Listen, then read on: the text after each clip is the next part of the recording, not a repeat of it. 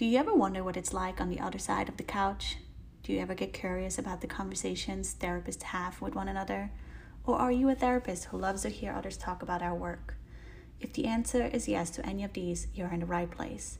This is Therapy Talk, the place where therapists discuss therapy. I'm your host, Rachel Landman. Join me each episode where I invite my colleagues in the field to come discuss the work. Good morning, Christina. Thank you so much for joining me this morning. Good morning. Thank you for having me. Absolutely. It's a pleasure. So, Christina, why don't we get started by having you talk a little bit about your professional and educational background? Sure. So I received my master's from City College of New York in Harlem in 2013. And I did about 6 months working at a mental health based homeless shelter within the New York City shelter system before I transitioned into another nonprofit that worked in conjunction with family court. So there I completed MST therapy, where I worked in the home. And the whole goal of our program was to keep children out of detention centers. After about 18 months there, I went back to working in the shelter system, where I worked in a shelter where we focus on domestic violence and family trauma. And one of the things I noticed through my whole time here is clearly a line trauma connecting everything, which caused me to want to get outside of those systems and work in a group practice. And that's when I came to Human Told, which was 5 years ago. So I've been here for quite a while now. Yeah, it's been a while. It's crazy how fast time passes. Um, what's your educational background? So my master's is in mental health counseling. Before that, I got a BA in psychology from Long Island University. So those are the primary pieces. I also have a minor in art history, which was just an interest of mine. Okay, great. Do you ever use it in therapy? Not for compensation, but for myself. I paint and draw on my own, and I enjoy traveling and seeing art in my free time. Okay, great. Awesome. What drew you to becoming a therapist? So I actually found the counseling world kind of by accident. So when I started school, I was an art therapy major. To be honest, I didn't know a lot about art therapy. I just liked art and I liked studio art. And right before the college application process, I got really nervous about going to art school and just about the idea of having to create on someone else's timeline and having to support myself that way. And I kind of picked art therapy on a whim. I thought, oh, I like helping people, and this is creative and sounds like a quote unquote real job. So for the first year, I was an art therapy major and I did enjoy it. And I really liked the studio classes, but I felt a little limited. I started really enjoying my psychology classes.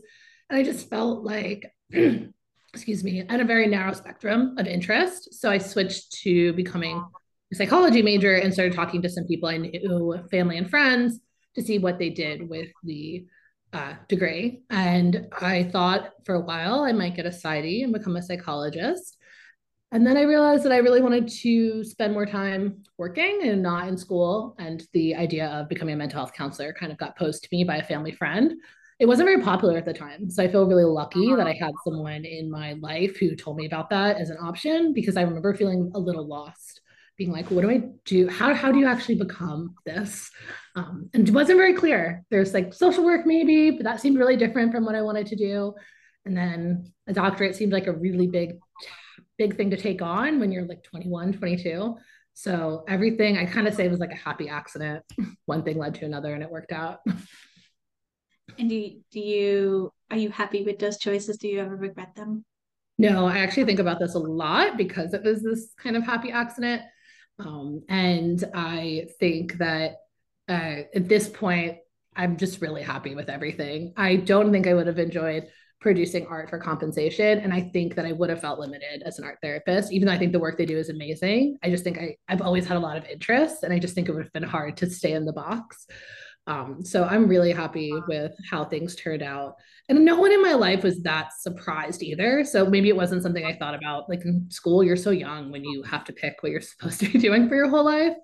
But a lot of people, when they find out I've become a therapist, or people during the process when I was in school, were like, oh yeah, I could really see that for you. So that was kind of nice just because I do feel like at that age, it's hard to think through all of your decisions, and some things really are happy accidents.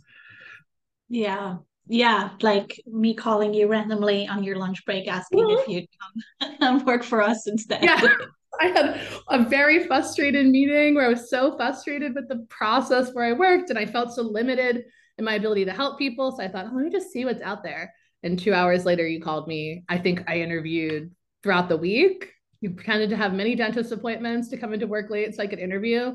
And I was working for the practice within, I don't know, 2 weeks after that. So it's just funny how things fall into place sometimes. Yeah, it seems that way. It seems that way. What is your main philosophical and clinical orientation that you like to use as a therapist? So I think it took me a long time to figure this out because I think in graduate school you get told you're really supposed to pick something, um, which to me I just don't see how that translates for everybody.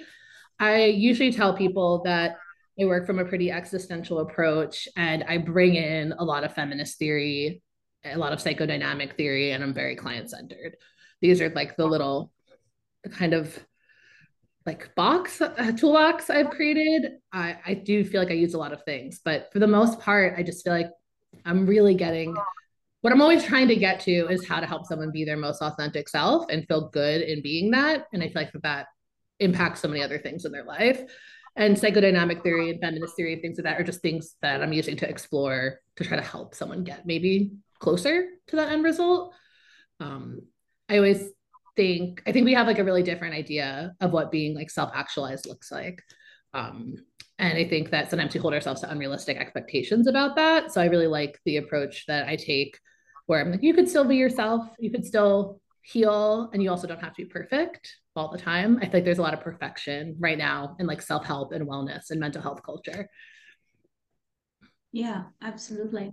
I hear a lot of people use the term feminist theory or being a feminist therapist, and I think there are different kinds of interpretations and ways to use that term. And I'm curious, how do you define being a feminist therapist, and what does that look like when you're with a client? That's a great question. And I think it took me a while to put that phrasing in my marketing or to know how to talk about it because I couldn't put my finger on it. Like I just knew this was something that I was passionate about and it was something that I had studied, but I didn't know how to explain how it evolved in my work. And one of the things that helped me realize this is something I'm using, this is an orientation I view all my interactions with from was spending time and realizing that I felt like we couldn't get anywhere without exploring the structures that exist in society around us. So when we're talking about feminism, we might be talking about patriarchy, but we're probably also going to talk about racism and social justice. And I guess another way to describe it too would be like anti-capitalist therapy. So I think that, you know, I see a lot of clients that work as a female at birth. So we might spend a lot of time talking about gender, but I think it can evolve into being really intersectional too. And I think while on an individual level, we might not be able to combat all of these really oppressive structures, on a personal level, client to client, help understanding how they're impacting the client's life, understanding what they've maybe internalized from these structures, and understanding small acts of like radical rebellion or how to be more affirming towards themselves. I've found it's like very imperative for them having a good outcome. I feel like sometimes, especially my work in a nonprofit, we might be really honing in on like a behavioral issue or symptom and we're missing all of the stuff around it.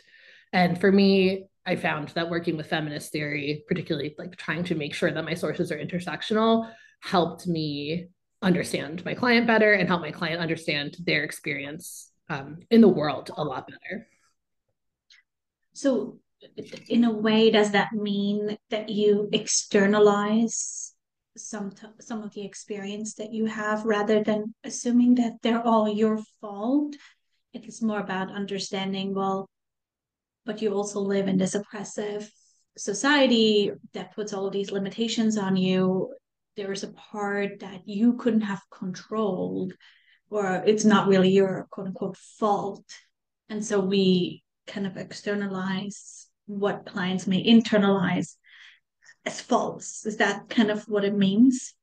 Yeah, I think that's what it looks like a lot in practice. So on like a more individual level, if you're supporting a client through something, we might look at, yeah, these the factors that are happening external from them, and then look at how that's impacted their internal experience. This can also be really helpful for like externalizing ideas of shame and guilt that maybe don't need to be there. So, for instance, I have a client that I've had clients in the past, not currently, who, are exploring their relationship to sexuality, or they have a lot of feelings of guilt and shame around dating.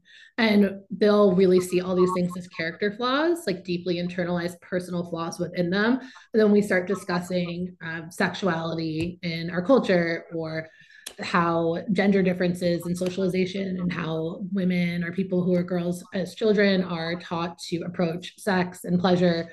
We see that a lot of this stuff is not a personal failing. It's a lack of knowledge, a lack of being taught appropriate things, and in some cases, just outward societal shaming.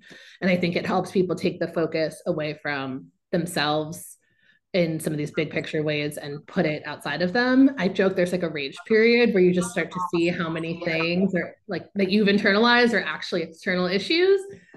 Um, but I also think it's really helpful to not walk around thinking that all the experiences you're having are all on you, because we interact with tons of people every single day, and accountability is important. But I think that a lot of the interactions we have are not necessarily about us.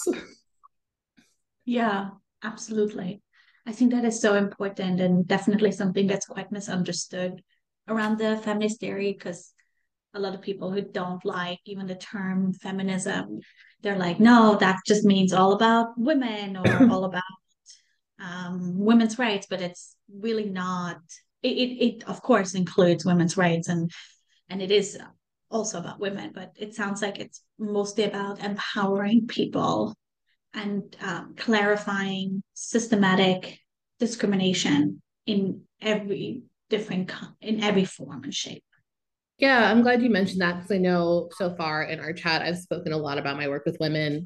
Women tend to be more drawn to my profile. So my caseload has always been heavy with women, but I've done, I think, what was really meaningful and successful work with plenty of people who identify as male who using feminist theory. So I think that some of the most meaningful therapeutic experiences have been people that were drawn to my profile because of that, who maybe weren't sure what feminist theory meant or weren't sure if I was the therapist for them. But as we kind of go through our talks and we talk about masculinity and their concepts of patriarchy and just the ways it hurts everybody, I found that that can be really helpful, like you said, for everybody, it's not just about women. Yeah, but that there it seems to be quite a bit of a difference around what we politically hear Yes. feminist is and what therapists use when they talk about feminist theory, which kind of refers more to the older way, I think, than the newer forms of feminism. But the bottom line is it's about empowering and understanding how systems work and how they keep you trapped. Um, that's what it sounds like based on what you're describing. Yeah, that was exactly what I would describe it as. And I think you're right. There, like anything, there's been a journey in the writing and the knowledge. And I think there's probably a lot of misconceptions of what feminist theory used to look like or has been in the past. Absolutely. Um, are there any last thoughts that you'd like to share today, Christina? Any last thoughts in particular? I don't think there's anything in particular. I think that the piece that came from this conversation for me was looking external outside of ourselves for some of the internal things that we're having, internal feelings that we're having. And I think that a big theme I've seen is a lot of us just walking around with a lot of shame and really negative narratives about ourselves that don't need to be there. And then if you're someone who's experiencing those things, it can be helpful to look around at the world, your life, the people in your life, to just consider who you feel really good around and who you don't feel really good around, and what things trigger those feelings and what things make those feelings go away. Because I really do think that, you know, most of us walking around are not inherently flawed people, and that a lot of those things we see as flaws in the right circumstances can be positives or can be things that people really love about us.